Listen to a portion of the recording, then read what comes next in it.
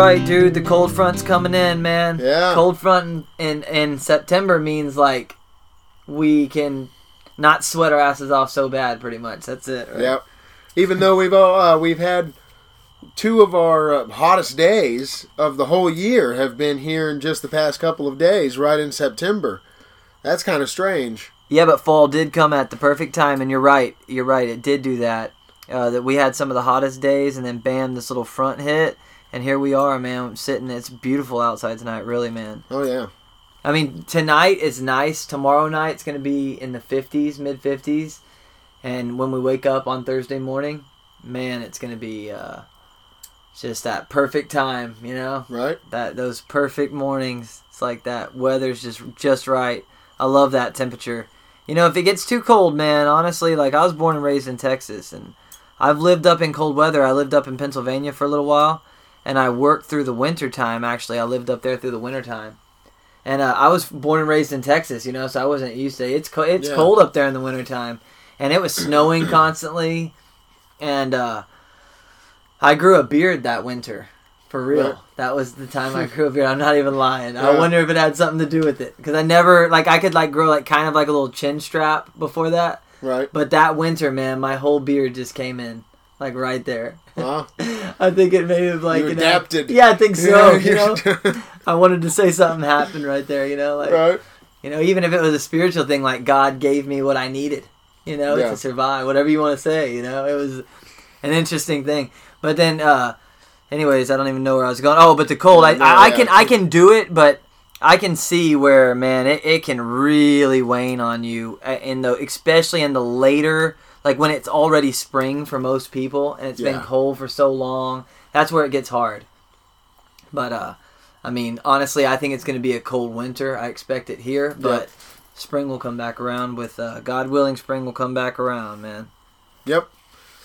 No, I think that, you know, it's funny. I've talked to a few people who just hated that little cold snap we got last winter where we got snow here in the hill country.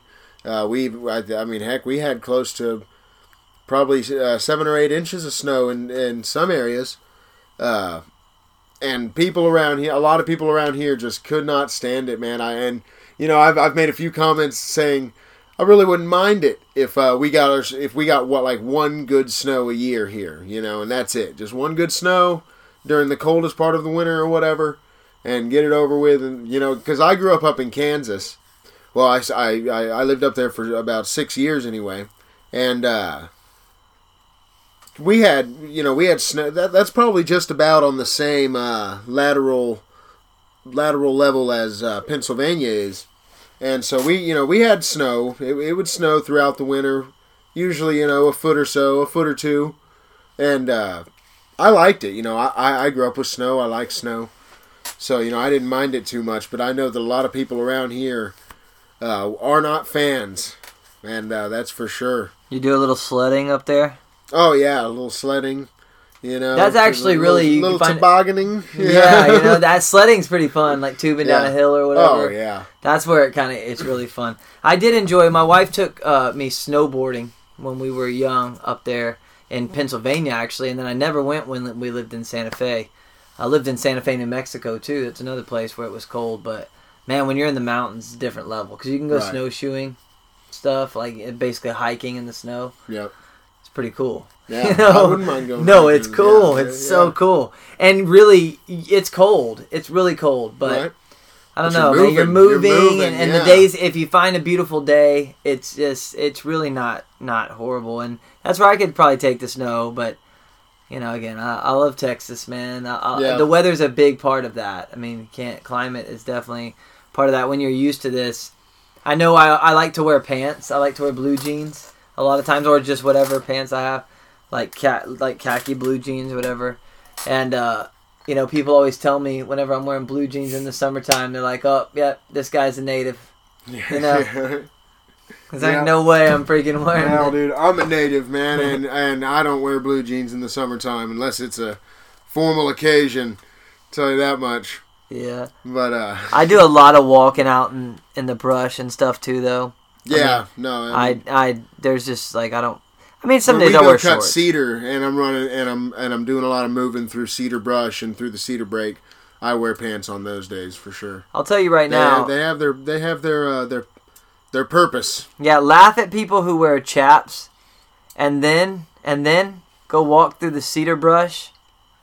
Okay? Yeah. And then you'll realize quick, or even worse, go down south in the mesquite brush and stuff, man. Oh, yeah. You'll realize why the chaps were invented. I can't. What were they called in Spanish? Can you say that word in Spanish? What they actually that's how they actually originated, right? Yeah, I believe it was the Spaniards. Yeah. Yeah, and that's just riding that rough terrain down, man. That's crazy. Yep. At least I believe that is, man. I mean, I hope those fact checkers get us, man, and help us out here, man. You know, I feel like if the fact checkers are on the ball, man, they could help you out sometimes. You know, not make you think so hard in the moment. For real. Yeah, no. just look underneath the episode and see if it's been fact checked. Yeah, well, the whole thing is like most podcasts and stuff today, dude. They're not. A lot of them aren't making claims even based off of fact. They might use some articles where they saw some things that made them conclude, but most are operating off of opinion. Right. So you're fact checking an opinion. Yeah. I mean, how does that work? That really Most podcasts, especially the kinds of podcasts like ours that are just kind of a round table kind of thing, no one should be going to podcasts for their, factual news or whatever you want to call it. This is a place where we discuss ideas, and we and part of discussing ideas is expressing your opinion about things. And, we try and stay on, as on top of the news as we can, with our lives and stuff. But yeah, no, I'll tell you who totally I'll give. See what you're going I was actually thinking about this. I thought it'd be kind of interesting to get every now and then to start giving some shout outs, like people that I kind of follow, maybe yourself too. Right. To let anyone who ever listened to this kind of know some of our influences. I know we've talked about like Ron Paul, Gerald Celente, and even Alex Jones to some extent. I mean, to some extent, And dude, before Alex Jones was demonized, man, I mean, once he was demonized, everyone just wanted to follow suit and demonize him, I'll listen to Alex Jones. Opinion. I take him with a grain of salt. Sure. I definitely take him but I take pretty much everyone with a grain of salt. Exactly. You should have that same type of inquisitive nature, like to learn and stay open-minded when you're talking to people or listening to people. Remember, it is opinion. I mean, a lot of what we do in life is it is opinion. I mean, what is fact? Yeah. Really? I mean, there's few... Fact is like what you physically see happen. Right. You can really prove, or like forensically you can prove something. Really, there is some fact in life, no doubt about it. But, I mean, there's a lot of mystery in life. And there's a lot of opinion in life. And when you have so many different perspectives and histories, it's... perspective really does change. You have to have, I guess just a general understanding of that at least help you out. I mean, you don't have to have it, but I think it's helpful probably too. But I will say this is one shout out I wanted to give right now on this one would be I've been following something called Rebel News, and most people would say, oh, this right wing probably. I don't see it like that. I don't think that's what they are actually. I think they're a growing kind of.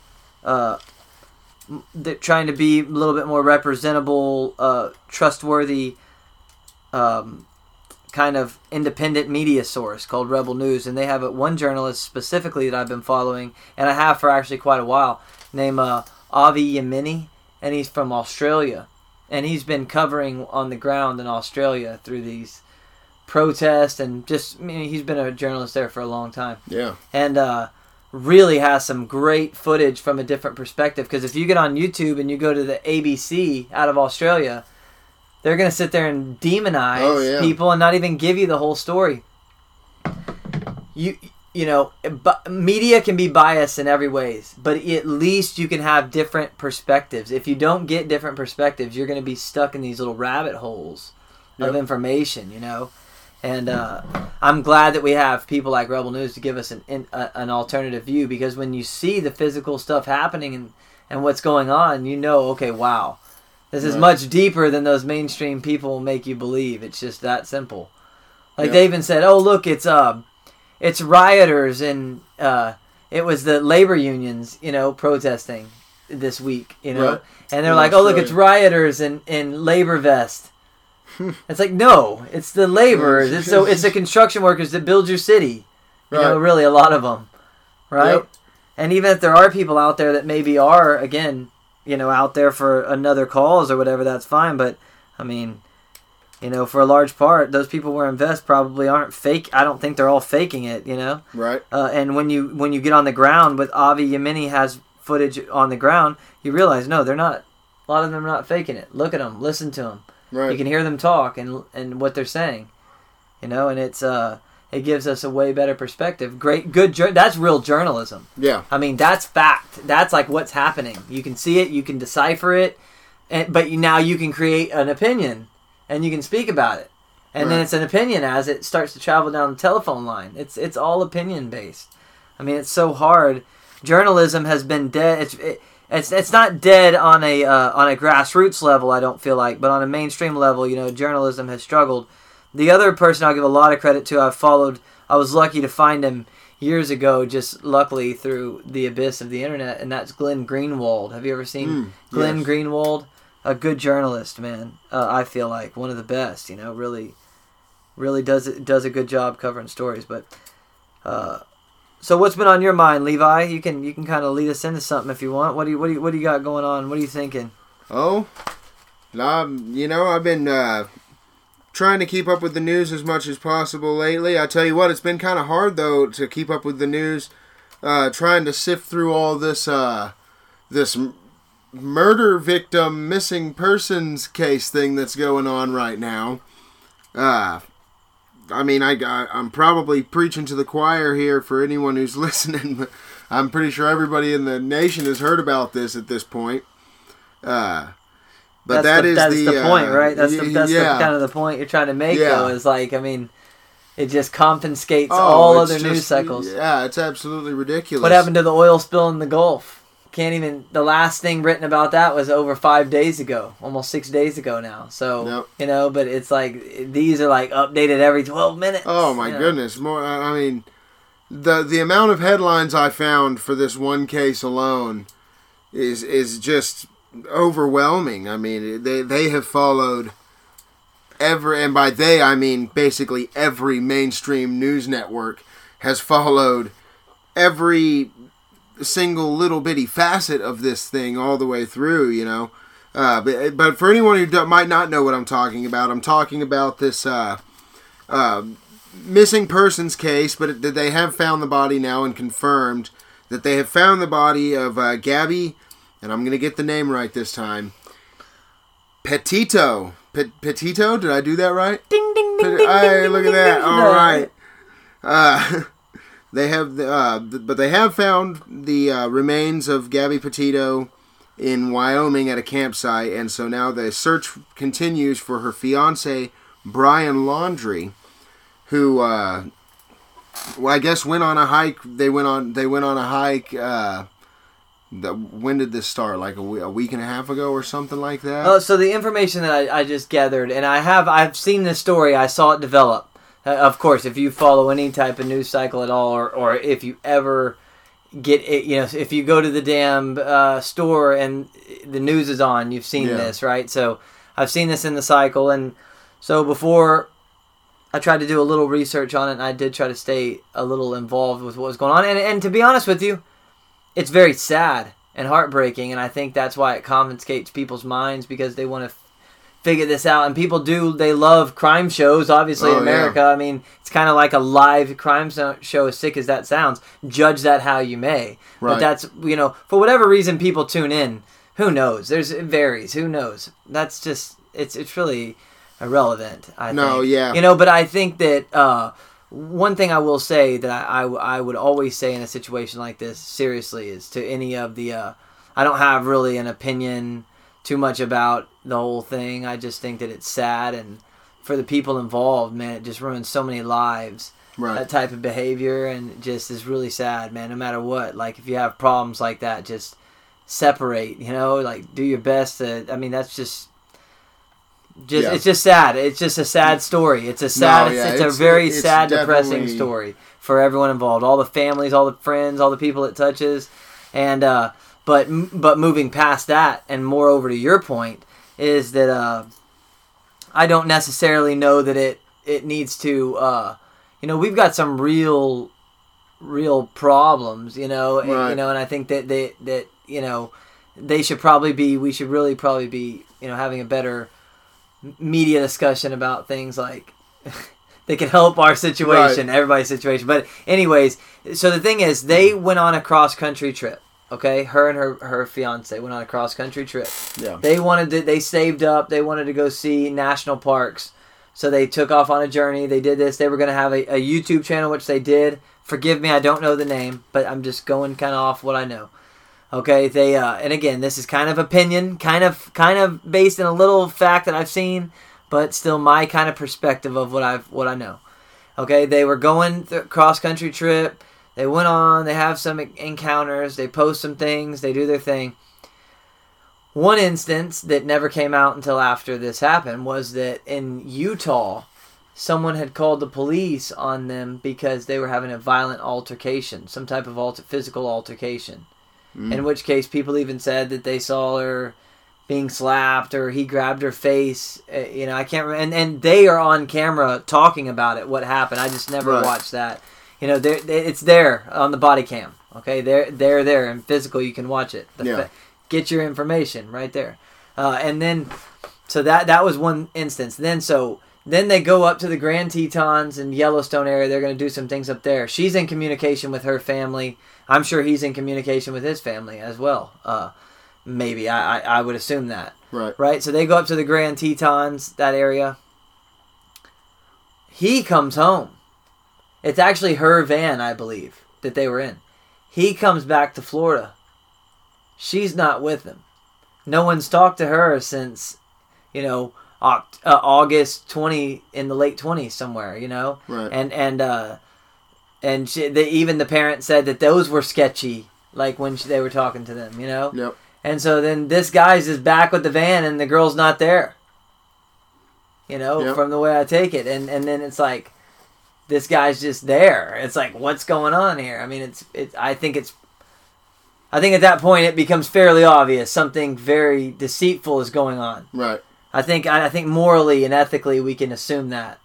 But again, I don't. Other than that, that's what I've seen has gone on. I'll put it that way. But yeah, no, the point I wanted to make with this was it wasn't so much about the story, which is, like you said, it's a very sad story for everyone involved and stuff like that.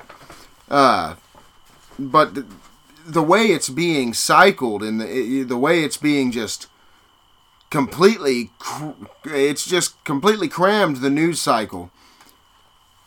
I think that, what do you think? Do you think that they're do you think they're covering up for something that they might be doing now? Maybe they don't want, the whole General Milley thing to get out, as hot and heavy on the news cycle. Even though I think I think they do. I'm sure they do manipulate the news cycle, but I actually think what we were talking about earlier.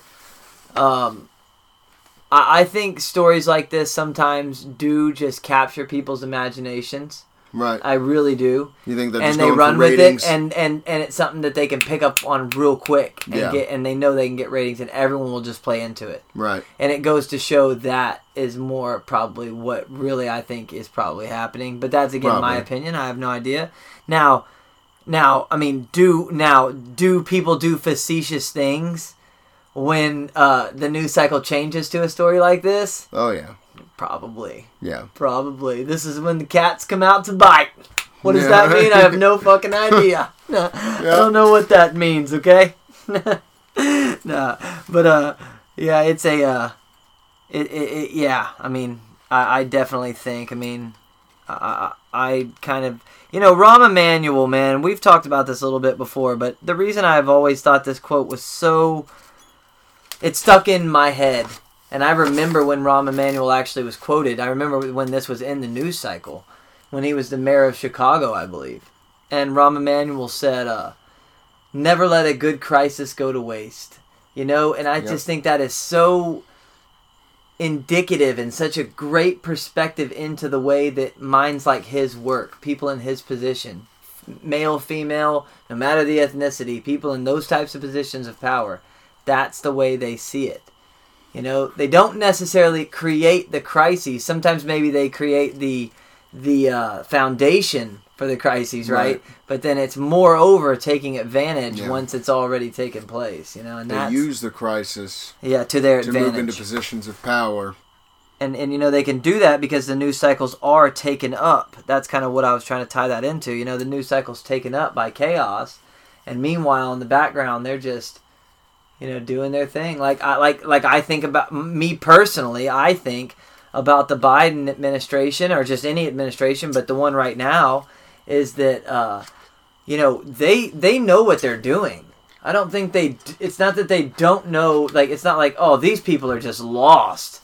They are just backwards. I think they're going by what they plan on doing, and they want what they believe, and we just disagree with it. You know, and so, you know, tactically, I think looking at it from that perspective is helpful, because you're not sitting there scratching your head like in anger so much. Like, you know, it's a fundamental disagreement. And I think when we've talked about too, like a peaceful divorce, that's where people could logically make that idea. Like, if you cannot come to even get to the floor to debate an issue because you disagree so much, like the Democrats that fled this state, if it comes to that, I mean, at what point do you just say, okay, we're just setting people up for failure in our country here by doing this?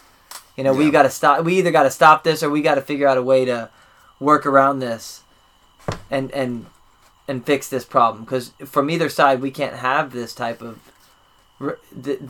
standard. You know, And that's it. But it's already been said, and I'm not assuming any solutions or anything.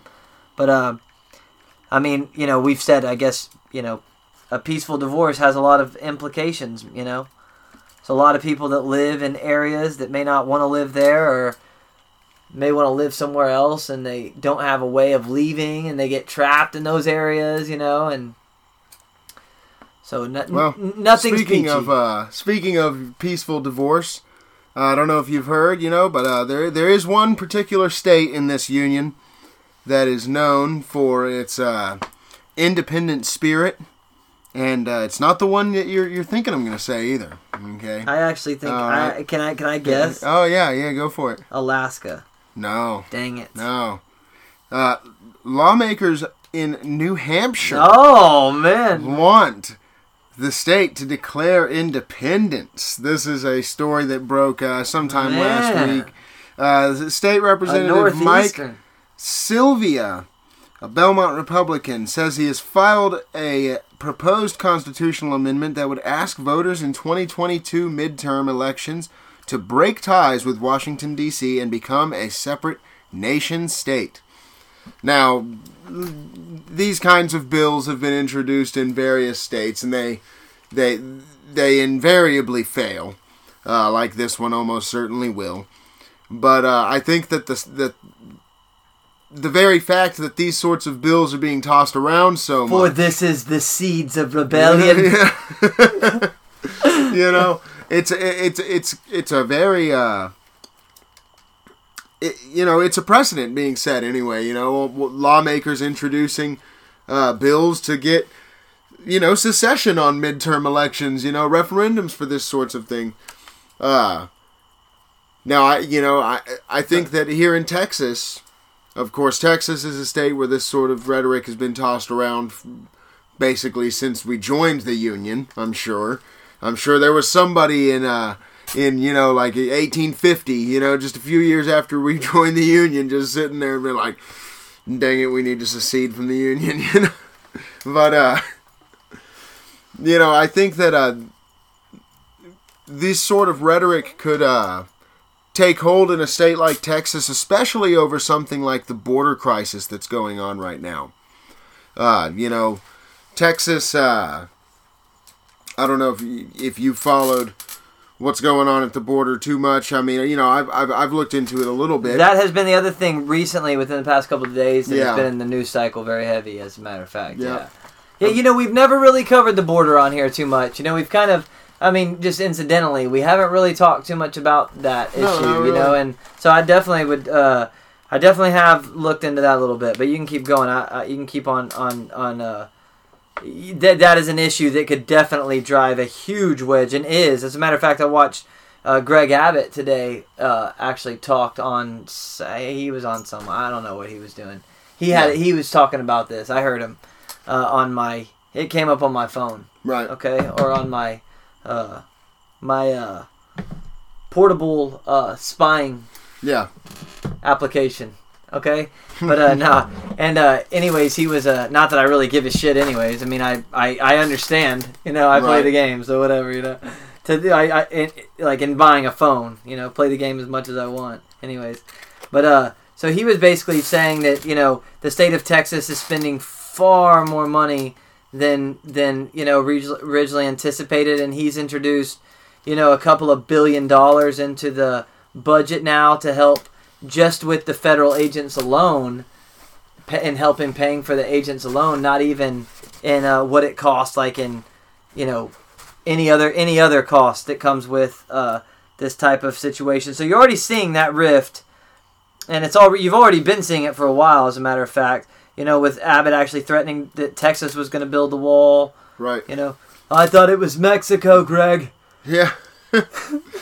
All in the background. Now it's Texas. Right. Yeah. No, one thing that I saw that was pretty interesting is that Grab it. Let's call him that. Grab it. You just did it, yeah. Greg Abbott. No, grab it, dude. That's badass, man. He should go with it, dude. Grab it and go, baby. He was. Grab it. He unilaterally ordered the Texas National Guard to go and shut down, I believe, something like 8 border crossings along the Texas-Mexico border. Now, theoretically, I believe that Greg Abbott should have the authority to do that. I think that the state National Guard units are under the command of the governor, technically speaking. But the Secretary of State, the U.S. Secretary of State... So why is that? Why are they under the influence of the governor? Well, it's the okay. It's the Texas National Guard. I see it. The Texas National Guard, and each state has its own. I see it. The Kansas National Guard, the Oklahoma National Guard, but anyway, oh man! Every episode, one of us loses our train of thought. But we usually come back. Yeah, we usually come back. Sometimes not. But yes, the U.S. Secretary of State came out and said that technically it would be a violation of federal law for Greg Abbott to unilaterally shut down border crossings. But as far as I've seen, he did it anyway. And I've not heard of any sort of retaliation from the feds at this point. That's the kind of thing that I don't know if they will push back on that sort of thing or not. But I think that that's kudos to Greg Abbott for, doing that unilaterally, and that's a real expression of state sovereignty. That's really saying, it's actually one of the constitutional obligations of the federal government is to secure our national borders. And if they're not going to do that, well then, I think there's actually a amendment in the Texas Constitution, and it says it right here, actually. Texas Constitution, Article 1, Section 1. The freedom and sovereignty of the state. Texas is a free and independent state, subject only to the Constitution of the United States, and the maintenance of our free institution and the perpetuity of the Union depend upon the preservation of the right of local self-government, unimpaired to all the states. That's the very first thing in our Texas state constitution, is that the preservation of the Union depends upon the federal government performing its constitutional obligations, which are to defend our rights, liberties, and properties. And part of that is defending our borders. So, like I said, kudos to Greg Abbott for standing up for Texas sovereignty in that way, Yeah. Yeah, I agree. I agree that, it's probably if you don't have borders, you don't have a secure homeland. That's just for sure. People are going to, especially if you have a healthy situation. Because then if you have a healthy situation but you don't have any borders, there's a lot of the world that's doing pretty shitty. And it's going to be like, I'm going to go to that place. They're killing it. I'm just going to go right in. Right. And I think for a lot of people, it's really sad, actually. Man, I think this is one of the issues, again, dude. This is just, it's really hard to watch, to be honest with you, because, I live my life, man. I'm not going to sit there and lose sleep over it, but I am empathetic to a degree. And watch, 13,000 people that flee situations, whether it be natural disasters or, and I don't want to sit down and dine with all 13,000, but I'm not saying I agree with them. I'm sure some of them are great people. I'm sure some of them might be a little shady. But regardless of it, it's a sad situation. And I wish it would stop before it got to people thinking they can walk all the way here and just waltz right in. I think there has to be a process where people can come in this country and get away from war-torn situations, especially the ones that we tour. Mm-hmm. By the way, man, that's just that's an obvious one. Right. If they're coming from a place that we have helped or discreetly, Yeah. What is that? Oh, jeez. Here comes my dad. Uh-oh, Joe's coming in. We better get off the border topic. Let's get the hell off this topic, dude. Let's go. What are we going to talk about? What are we talking about? Legalize marijuana. Yeah. Okay? That's what we should do right now. We should legalize marijuana in the state of Texas. That's what I think. Yeah. No. Oh. Joe, you walked right into something right now, dude. I heard something about legalization of marijuana. They legalized it? No, we were thinking that it'd be a good idea, man. That's all we were saying. Yeah. Oh, I think it would be too. All right, Joe, we're not going to lie. We were talking about the border. Oh, really? We were talking about the border. We just wanted to set you up with it, man, No, but what do you think about that, Joe? What do you think about what's going on the border, man? We'll let you have a time with it. It is a humanitarian crisis. What's going on there is not, it's not right, But then again, neither is coming, America's full. We're full. We're banked out. We don't have any more money. Our money ain't worth nothing. And I think if they can get over here legally, then fine. Yeah. That's what people have immigrated to this country legally for generations. Do you know what, man? But here, let me finish. Yeah, no, sorry. But I also look at it like this. Hey, they're coming over here to make a better life. The lazy ass pussies that are laying around America right now not wanting to go to work. Bring them in. Let them make the money. Yeah. I don't. You see all the people around Del Rio. It's just, it's a crying shame. But why are they here? Because their country's a disaster. Well, why aren't they trying to make their country better? Yeah. Well, I think a lot of times they just don't probably have they feel like they don't have the ability. But you bring up a couple of good points. I think one of them is that, how much longer will America even really be a great country to live in if, violence keeps going the way it is in the cities. And there's no real rule of law. The government is corrupt beyond all measure. Yeah. Corporations have major influence in our government, so much to where they are our government, basically, There's so many issues there that how much longer is that really a good thing? And the other thing, too, is actually I had a friend on social media when I used to have social media, and I had made this friend through some like online business thing or something, right? And he lived in a country in Africa. It wasn't Mali. Was it Mali? No, it was man, I'll have to get back to you on what it was later in the episode. I'll look it up when I stop talking. But he was a religious guy, a Christian, and he was a real good, friendly person. And we would kind of like pen pal back and forth, and we'd write back and forth. And even recently, like 2 months ago, he sent me an email, a regular email, you know. And he had asked me one time, like, man, I really want to go to America, you know. How do I get to America? And I was like, man, honestly, like, if you want to get to America, like, come visit, you just need to get yourself a passport somehow.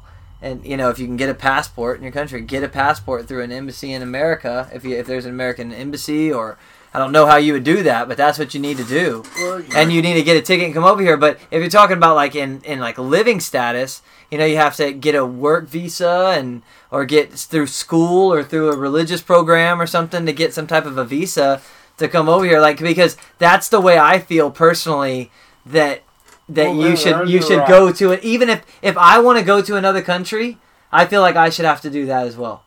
I shouldn't just be able to be a citizen of that country. Yeah, that I should have to go there and be a productive citizen one way or the other and prove that for a while before I'm able to become. Valid point. You know, so I think that's just a fair point no matter what country you're talking about, you know. And you can go on, Levi, if you have something. Yeah. No, yeah, I think that you know, what's going on down there, it is a humanitarian crisis. I do believe that our borders need to be preserved. I'm definitely not one of those no border libertarians, you know. But you know, I do believe that the process for legally entering the country could be expedited a little bit, could have or not. That might not be the right word, but you know, sped up. I think I've used the analogy before, you know, people ask, you know, why do so many people sneak into this country when they could just come in legally? Well, there is quite a process for coming into this country legally. It's time-consuming and it can be expensive as well. And, you know, I've often compared it to like a theme park. You know, a theme park. You know, if you jump the walls of a theme park and get caught, you're going to get thrown out of the theme park, and rightfully so. You should be thrown out of the theme park. But why do so few people sneak into theme parks? Well, because all you got to do to get into one is stand in line for 15 to 20 minutes, pay whatever the admission of the ticket is, and you know, maybe go through a security checkpoint. I just went to SeaWorld not too long ago, had to go through a security checkpoint to get in. Kind of like, it was almost like the airport to get into SeaWorld, you know. But well, you also, you know, when you have that idea about doing it, and you make it easier for them to have a path to citizen, like people to have a way to get citizenship. Like, you actually kind of naturally vet them as well, like what they come here to do, what their job's going to be, what school they're going to go into, what program. Like, you naturally see who's coming in and who's not. You know, right. I mean, dude, it's pretty crazy, man. That's only 3 hours from where we are. All that's going down, really. Yeah. You know, that's not far from where we are at all. No, and, it's not. You know, it's amazing, man. It's definitely a humanitarian crisis, and it should be nipped in the bud before it ever gets to that point. Nipped in the bud, you know. Right. You know what I'm saying? Yeah. But yeah, it's just a. That's about as much to the extent. Yeah. Right. You know, it's a big humanitarian crisis, you know. Biden started it all by opening the borders after when Trump got out, just saying, come on in. Yeah, he had a little of that TDS. And now he created a inhumane scenario. Yeah.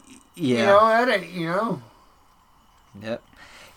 Another thing I will say about this, man, is the Americans, like, I'm talking most Americans that I come across in my business and my daily life, where I live, in this part of Texas, when I go out, you know, right. Man, they're great people.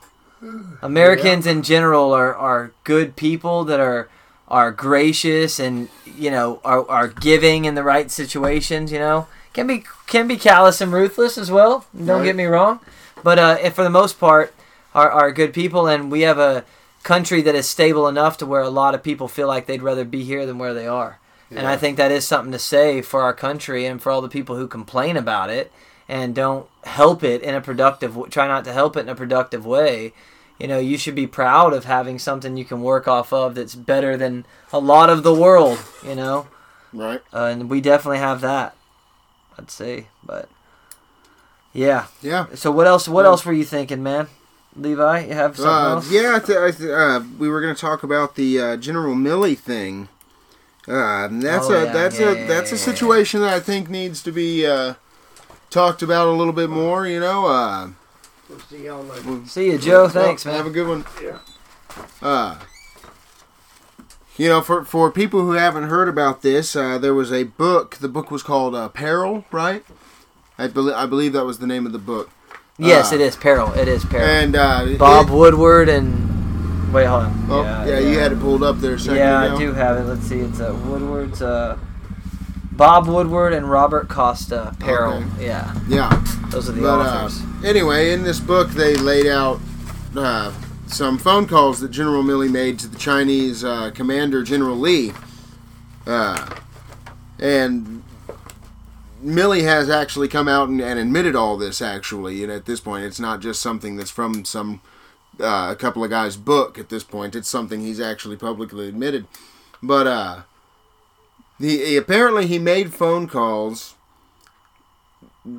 shortly after the election while Trump was, railing on the idea that the election had been stolen from him.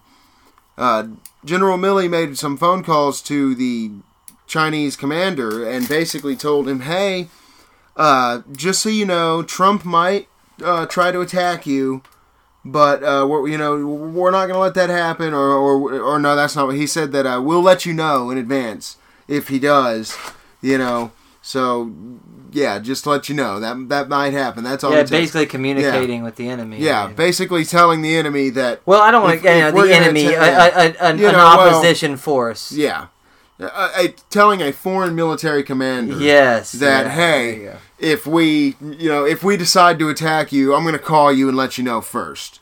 And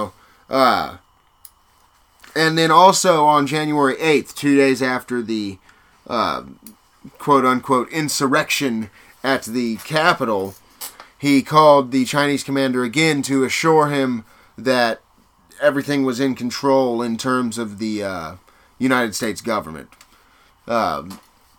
So, I think that for a lot of the people who say that, Trump had a coup going, I mean, if anything, I think that this should illustrate that, there was a coup. It was more of a coup against Trump, though. One thing that also is talked about in the book that Milley did is that he called together a meeting of all of his second, third, fourth, fifth, whatever in command, and basically told them that if they get an order from the president to do an attack, not to do anything without his approval, that he has to approve anything. Well, the president is supposed to be the commander-in-chief of all military forces, really. So, I mean, Rand Paul has come out and said that General Milley should be court-martialed for his actions. I don't know too much about the court-martial system or anything like that. I don't know how it actually works. How that would actually work.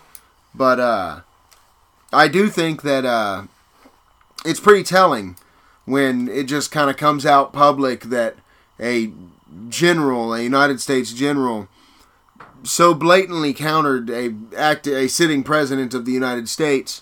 I mean, no matter who it would have been. I think that this would be a big issue no matter who was in the Oval Office, It's definitely a constitutional issue. But, yeah, I just think that's, I think that's why I was saying earlier, could this whole news cycle thing with the missing persons case be covering something like that up. It's pretty convenient timing. Yeah. But, First of all, I have to correct something because earlier I said something that I was thinking of. And I was saying on one hand how the government in this country was very corrupt and very inept, and like the corporations have bought our government. And then a couple minutes later, I was talking about the American people and how they're nice, and for the people who can, and like we do have a great country, and the people who complain about that should should think about that. And that's kind of it seems hypocritical, but I feel like that I was thinking about how I said that, and that the worst people in any country, but definitely I think in our country, I hate to say this, oftentimes work their way up the highest, the most cold stone people, the ones that, when you meet the American, when you come into, if someone were to come into this country, a small town in this country, and really, most people will help you and will be gracious to you. I guarantee you that. I guarantee you. Now, if you go into Washington, D.C., from the border, and you go there, and you go up to Congress, go up to Wall Street, and ask them for a job. Those are callous individuals. They've been calloused by the system. Yep. And that's kind of, I wanted to separate the two, because I also don't want to make people, I think complaining's not always a bad thing. It's how you get your point across, and how you debate, and how you get things out there. So I didn't want to make it seem like I was like hating on people because we complain. Right. I complain a lot. Not necessarily knowing that I can do anything about it, but just bitching about how people just, how do people allow themselves to become that corrupt or whatever it is. But I'm saying in general, the American people are great people, and that's what really creates our nation and the feel of it, for sure. Because people come here with the idea that they can succeed and do something, right? But anyways, going back to this, because this is the opposition of that, and this is the reason that we all are so disappointed in where we are today. Because people like this is absolutely TDS, man. This is all just TDS, They just, it was a war, it was an major internal conflict between the Trump administration, or Donald Trump, and people in the government. In his government, or in just the government, the higher-ups, and in just the whole scheme of the establishment. And it was just an internal battle. It's just an internal war, and it's still going on, really. And it's just an internal, I don't see it mending. You know what I mean? It's like, right. They will do anything to get at him. They would destroy the country to get at him. They will destroy all of their ethics to get at him, to get at Donald Trump for whatever reason. I don't know why he's so worth it to them or whatever. Maybe it is the ratings that they want. Maybe it's deeper. I really don't know. But they obviously, Twitter banned Donald Trump. To talk about anyone, I saw someone recently talking about how Facebook banned so-and-so, or YouTube banned so-and-so. It's like, dude, Twitter banned that sitting president of the United States while he was the sitting president of the United States. So it should be no surprise to anyone that anyone can be banned at one time. The precedence has largely been set, Yep. But again, this whole Milley thing, I don't know the details about it. I can't even really give you an opinion on what should happen to him. But should he be in command of anything right now? No. God, no. Who? Look, and here's the other thing. Again, it's always the precedence it sets. It's like, okay, you did it this time, Milley, and it didn't even affect it. He still got elected, Donald Trump, right? Or I guess this was at the end. But even with all the Durham report and all that stuff to get, Donald Trump still got in. He still did his thing. You tried to undermine him on the way out. He's still as popular as ever. Really, or he's still popular. Let's put it that way. He's not completely hated. He's still does his thing. He's just not in the news cycle as much as right he used now, to be. Yeah, right now. That'll change here in a little bit. But anyways, but what precedence does this set? What about when it's someone that they might agree with, but now that precedent has been set, and there's another general in there, and he undermines another president? You see how the precedents, and now it's just been set to do that. So, of course he did wrong, and he should admit that he did wrong, but no one admits they do wrong. Do you know how shameful it is? Let me tell you how bad it is. They will kill 10 people in Afghanistan after they've already tortured that country by policy, not the military men and women who are sold a bill on why they're doing something, when oftentimes is propagated by the rich establishment, the elite establishment. They go over there, they destroy a country, they completely botch getting out of there. We all saw it. It's obvious to anyone, right? Yep. They completely put people at risk, of all sorts at risk over there, made it a chaotic situation when it really didn't have to be that way. And then at the end, they create, somehow out of nowhere, comes a terrorist cell called ISIS-K. Sounds like something you would put on your feet after going running for too long. You know what I'm saying? Yeah, right. And they come up with this thing, and then they bomb 10 people. You know, one of them was a child, right? 7. 7 of them were a child. 7 believed to be children. Yeah. You know? Yeah, what a look. Well, not even a look. That's just No, who's going out for that? Look for the rest of the world? Who is punished for this? Right. Who did it? Whose idea was it? Right. You know? I mean, who? That is like we'll never know. No. We'll never know. We'll never know who put the bricks there in the BLM protest. Collateral damage, man. Yeah. You know, we'll never know all of the things that you need to know. You know, you'll never know where the COVID, where COVID really started. You know, this is 10 people. That specific subject, that's 10 lives, man. Yeah. You know, I mean, they have families. You know, shit, they have friends. They have networks of people. And it's just like, oops, product of war. What war? Yeah. You know? Yep. The 20-year war that you basically lied about and then just pushed under the rug for most of the time you were there, didn't even talk about, never really talked about the troops that were dying or gave people a real insight to what it looks like when the troops get killed by people that don't want them there, you know, and you put them at arm's risk. People are making decisions 4,000 miles away. They're making decisions for these young people over there, you know, fighting. You know, it's just it's completely ridiculous. It's really sad, and it's even more shame, and it becomes shameful when no one even admits it.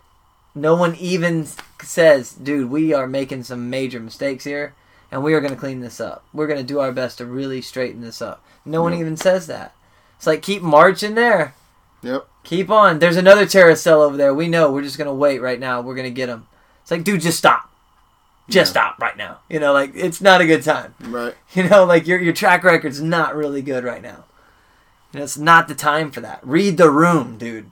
Yep. Read the room, you know? It's not the time. Do you want to be strong? Do you want a strong country? Sure. Yeah. But what does it even matter what you do over there when you do allow your border to be open? And I'm not arguing for it to be open or not. That's irrelevant to this. It's just, if you're going to allow your border to be open, then what does it even matter, you being over there? Yeah. You're going to go fight them over there. They're just going to come over here and go up to the border and be like, okay, now we're here. Right. I mean, it's so ridiculous, man. It's like a. I mean, it's hard to say that it's not. That it's incidental, you know. Right. I mean, it's very hard that it would, but chaos is chaos, I assume. Yeah. You know.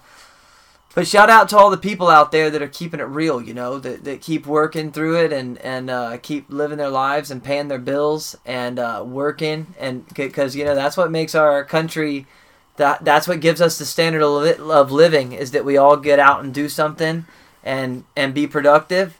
And, you know, shout out to the people who do that, and even with all this crazy shit going on, man. Yeah. You know, trying to make you get vaccinated, and, you know, it's just, it's for the birds, man. In a large way, it's for the birds. And, you know, when the highest of high levels do deceiving stuff like this, you know, another thing, Gerald Celente said, I remember a long time ago, and he hadn't said it in a while, but I saw this when I was young, and he said, the fish rots from the head down. And it's a great analogy for America. The people are wonderful. Most people that have come to this country have come for liberty. Yep. For freedom of religion, of work, of trying to make something better out of what their situation would have been wherever it was. Name the people. Name the culture. They've all come for that. And the American people are great people, man. Go to any state, any political belief, really, for that matter. Go to the States. There's some great people all over the place. And there's some bad ones, again, no doubt. I'm not going to skim over that and pretend it's all just peachy, Right. But it doesn't represent us from the head down when you have people that undermine someone who was elected president. When Donald Trump was elected president, that's when distrust from the elections first became mainstream. Yeah. Not with the conservative movement after Donald Trump. They told the whole world that Donald Trump's not my president. Yep. And separated our country right there at that moment. Not my president. I'll never answer to him. He's not my president. Which, okay. That's your prerogative, you know. But it definitely undermines the system. So now it's come back around where it's their president. Now you got other people. And it's just where is it going to lead? I don't know. But keep working. Keep striving to be better, That's all you can do in your life, man, no matter what, and again, stand for what you believe in, shit. I mean, we're talking about the Australian protest earlier. I don't know if we were talking about it on here or not. Did we even talk about it on here or not? Oh, yeah, I talked about Avi Yemini a little bit. Yep. But anyways, whether you like it or not, it makes you uncomfortable or not, what's the opposition? That you're just going to allow them to vaccinate your kids next without even asking or without any... Either they're going to make it by law, just by straight law. I mean, if there's no opposition... Yeah. What stops them from literally putting people in camps? It's happened in history. Yep. There has to be opposition, and that comes with an individual's line, an individual's space where you have crossed over that threshold of what they trust out of a government or a power structure. And I think that line has been crossed for a lot of people. I feel like it's already been crossed. Yeah. It's already been infringed upon. And I did actually read this interesting article off of Yahoo News, and it was just one article, so I'm not going to get ahead of myself. But it was talking about how scientists believe that, COVID could be at its end. At least the pandemic could be kind of drawn down and the proof is in some of these variants that have come out have been real strong, and it's like that's it trying to get by, but it can't. Enough people have gotten immunity, and right. I can see them jumping ship to another. Yeah, they've lost this. They have lost this battle. Watch an NFL game this weekend. Yeah, just watch. Stands. And maybe Kamala Harris will show up and flip a coin. Who knows? She'll flip the coin for the coin toss, like she did in some football game, Yep, I remember that. Just recently, this happened. Like recently, it's. Oh. But I don't work under the assumption that one or two people can fix the world or even this country. I believe it has to be a grassroots movement. So that's what gives me good faith. I know that the people of this country and of my state and of states around me are good people, and they work hard, and that eventually. Time will move us along, and I truly do have faith in that, and I don't, these people that have obviously bought and sold our system and obviously corrupted it to the core are just going to have to do what they're going to do. I mean, yeah. Yep. They're just going to have to do what they're going to do, and they're going to infringe upon people. If they're going to continue to do that, there's going to continue to be backlash. Right.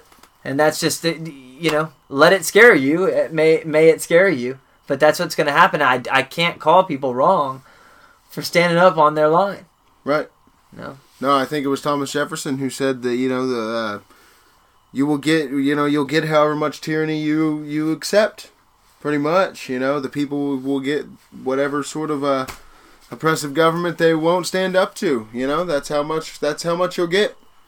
And, when it comes to the riots and stuff in Australia, I think that whether or not you even really agree with the rhetoric behind why they're rioting, I think that you should be able to take the stand of like Thomas Jefferson did during Shays' Rebellion, where he was actually in France during Shays' Rebellion, so he only got word of it. And mind you that this was after the Constitution was ratified. This was in the 1790s. The Constitution that we have today was in full effect. the revolution was over, all that, and Shays' Rebellion happened, and Thomas Jefferson caught wind of it, and he actually didn't really agree with the rebellion. He didn't really agree with why they were rebelling or anything, and it was actually a bunch of ex-colonial soldiers who didn't feel like they were getting their pensions fast enough, or something to that extent.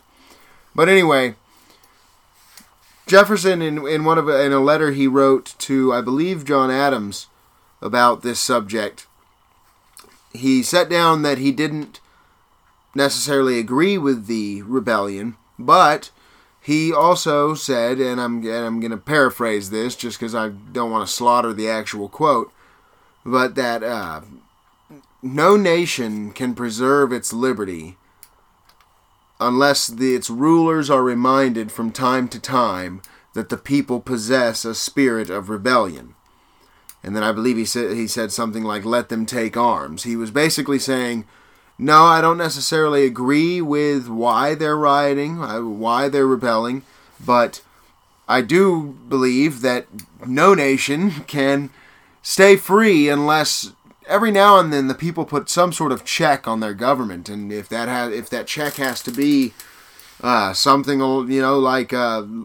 like rioting or something like that, even if it's that has some shock value to it. It's unfortunate, but it's not all the fault of the rioter. Right, exactly. You've given them no other option. Exactly. I believe it was MLK who said that the riot is the voice of the unheard. Yeah, you know what? Actually, I was going to say this, and I have to correct myself again, because a minute ago, I said that name the culture that's come over here. They've come over here for freedom.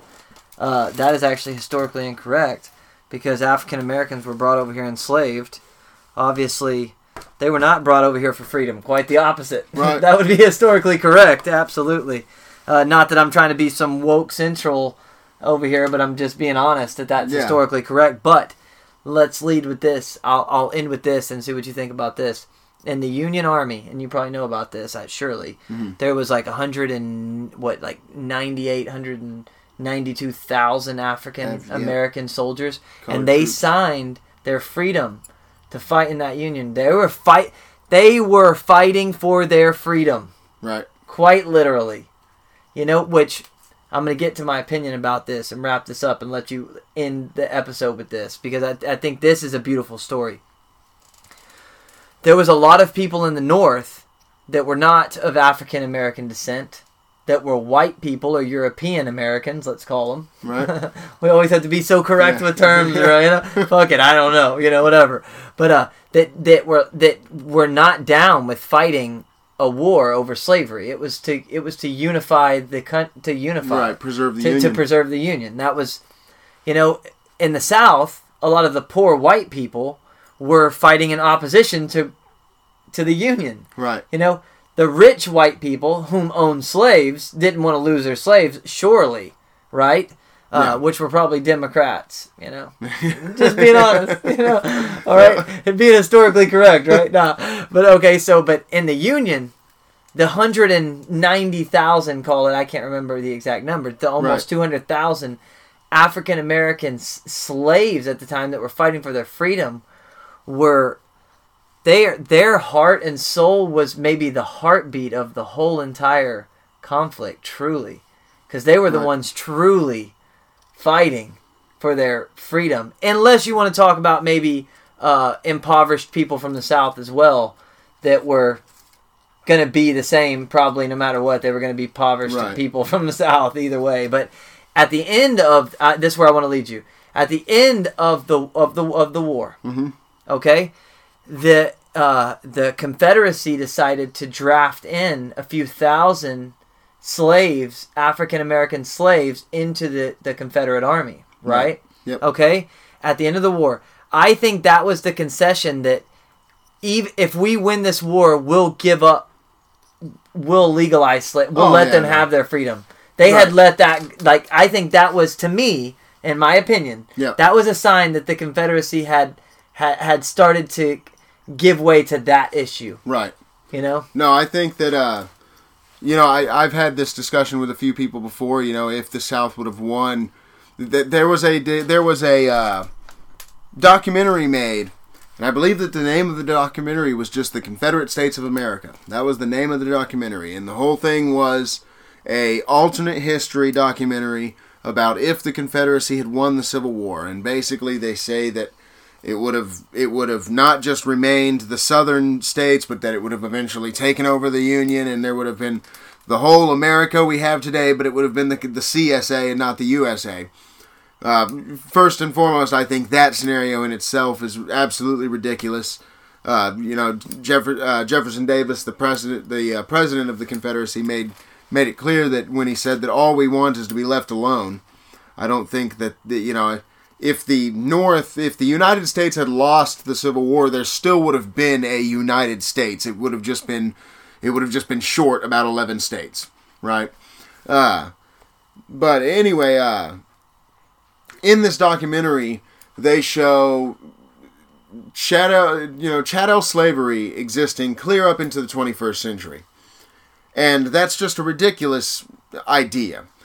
Even if and you hit a very important point there. You are correct that towards the very end of the war, out of desperation for armed forces, yes, the Confederacy did draft slaves, yeah.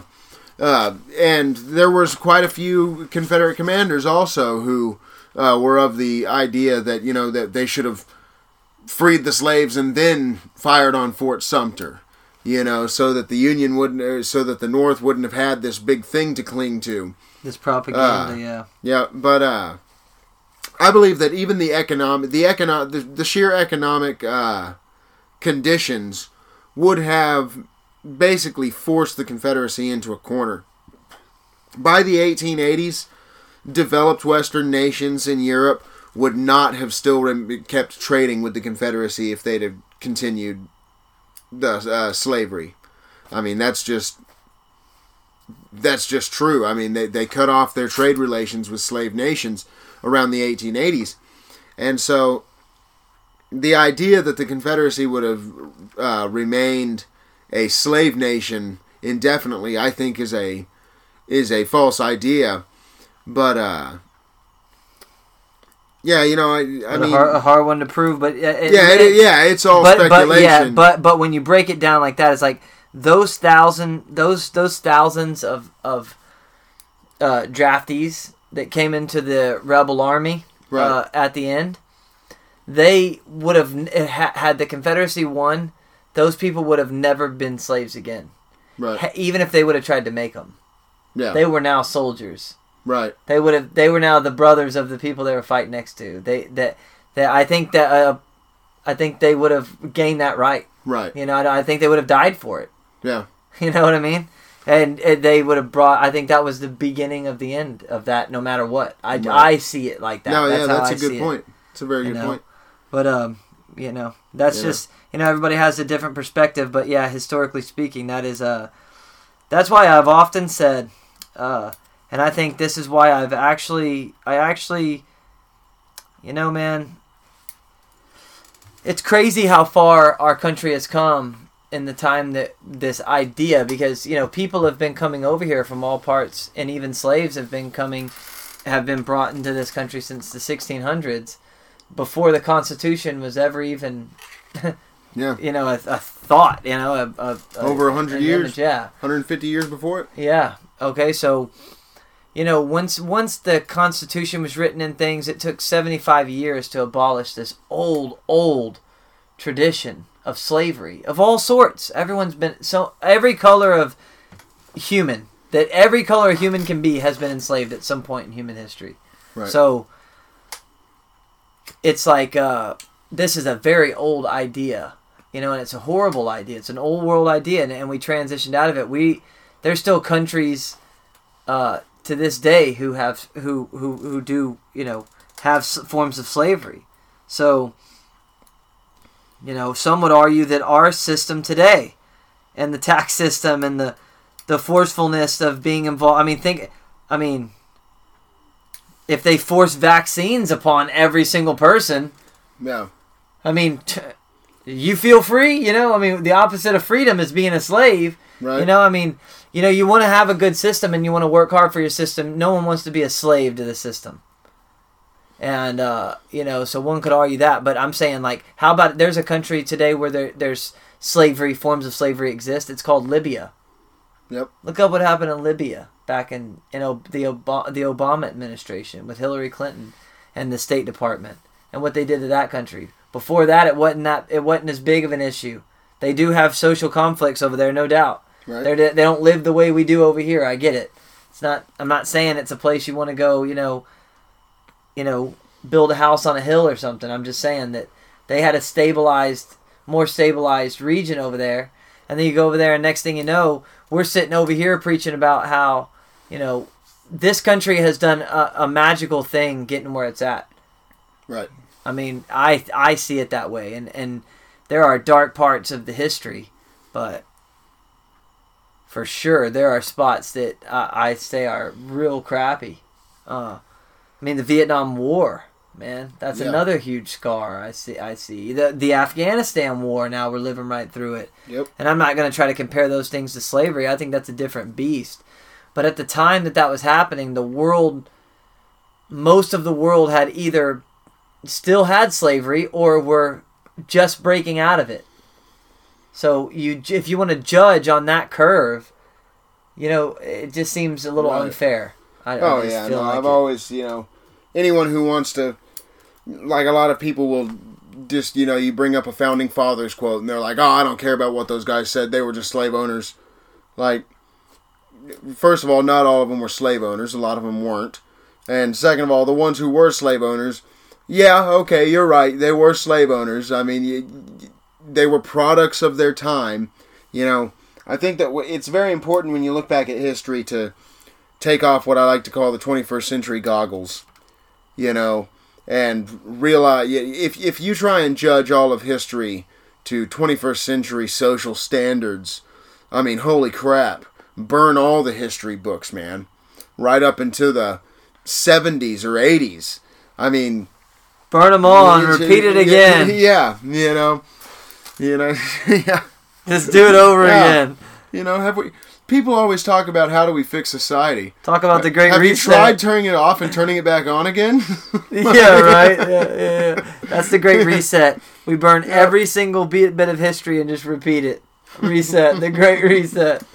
No, shit, that's hilarious, man. Yeah, man, that's very true. But I will say this that, and this was the other point that I kind of lost my track of thought on a minute ago, my train of thought on. But I think in today's society, we see as Americans, you know, people that, you know, like where they live and are proud of and are proud of themselves and their communities, and, you know, want it to be better and want to see how optimistically, I'd say. You know, I see that story. People who came over here as slaves, were brought over here as slaves, and had to literally fight and fight and fight and fight to gain any traction of freedom, even after slavery was outlawed. I think that is like one of the most genuine, hardcore young American stories that needs to be told very religiously. Right. Because it is like we overcame a massive obstacle through rebellion. Yeah. You know, on all sides, right? Right. And it's really an amazing American story. It truly is. I think it's awesome. But I mean, it sucks that you have to start in a dark place. But right, man, it makes me a little bit proud of where this country has come on a social level in comparison to a lot of the world. Like, there's not another country where people of all sorts like that just live randomly throughout the country, I don't think, right? I mean, not that I know. Anyways. And also, I mean, you know, talk about, I mean, it's only been, I mean, we're 2021, so we're 160 years after the Civil War. You know, that's always been one of the things that's America's almost really as old as Joe Biden. Holy shit. One of the things that's always really fascinated me about the Civil War is, you know, so many people think about it as being ancient history, and I think this is just my speculation here.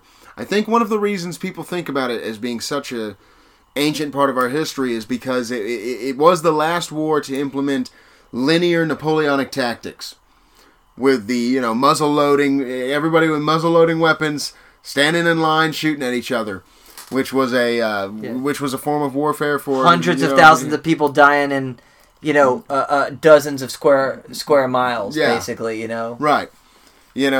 And but by the end of the Civil War, all that was pretty well chunked out the window. It really ended up being the first modern war. But one of the things that's always fascinated me about it is how not that long ago it actually was. I think that a lot of people are very misled in just thinking that it's just ancient history that has absolutely no bearing on our country today. I mean, look at the social status of America today and tell me that it has no bearing on our society today. I mean, you can't. It was really only 2 or 3 human lifetimes ago, that this happened. The last Civil War veterans died in the 1950s. I mean, my father was born in the 1950s. I mean, I think that we've really just kind of tucked this history away in the back of our minds socially, but we need to remember that it really wasn't all that long ago, and that if we don't think about how terrible it was and all of the sort of social divisions that led up to it, I think we really risk repeating that sort of history, and I think that that's just not the kind of path we want to find ourselves on. Yeah, no doubt about it. I think a lot of people in this country do not want to see that happen. Some probably do, and some probably don't, but they're willing to do whatever to preserve their way of life. That they feel like that they've been granted by God, and by being born or coming to this country one way or the other, and fighting for it or whatever it took. And like I said, man, I think every situation's different. I don't want to sit there and you can't judge every situation by in a general sense. But with this particular situation, with what's happened since COVID-19 particularly, and just, the mandates and just the forcefulness of that, I support people who stand up and who use civil disobedience. I truly do, and I am not saying that you should get violent or anything like that, 'cause it's not going to end up well, surely. But I mean, man, at what point do you It's like they read this. Someone was reading this quote of this guy who was in the one of the ghettos. Right. It's like was talking about that. Like, had we known we were going to the gas chamber, maybe we all wouldn't have hid inside of our house. Maybe we all would have stood up and said, we have nothing left to lose at this point. And at that point, we would have, it said, I'm not quoting directly here, but basically said, what if the police who came and got us, the guards that came and got us, had to fear that their houses could be destroyed, or that they weren't going to truly go home to their families that night, that it was going to be a war, and then it was not. And instead, that was the difference in us in our gas chamber, that we allowed the atrocities in that sense, that we should have just fought for our way. And at what point do you have to? Do people feel like they have to? And I think the point comes when someone has a job, and they've had a job, and they've been doing just fine. And even through COVID, some of them have been having to work through it. And then all of a sudden there's a vaccine, and they don't want to take it because they don't want to take it for whatever reason, because they would rather die of COVID than take it. I'm not going to judge them for that. That's their right to choose that, okay? Whatever. Other people that don't want to can go get the vaccine. Now they're forced to take the vaccine they don't want to take, or they lose their job. And that seems like, you should start to be concerned at that point. Right. I'd say that's a fair place to start to really be concerned. Yep. Where does it go from there? They will not relinquish that. It will always be a standard that when they tell you to get something medically, you have to get it. And there's no oversight. And if people start dying, oops. Yep. Oh, like that drone strike, oops. Dang it. That's what happens when we're testing, when we let things out of labs and test them. Sorry. Our bad, I mean. Yep. So, people are going to people, and we're imperfect. We're all imperfect, I think the best form of governance starts at the self. Yeah. Very well said. It may not end there, but it damn sure starts there. Yep. Peace out. We want to say thank you so much for listening to our podcast, The Independent Thinking Texans. A lot of times, we may not necessarily know what we're saying or doing, but who really does in this world? It's a busy, busy place. Thank you so much for taking the time, though. We do appreciate it. Keep thinking for yourself, always and forever. Have a great day.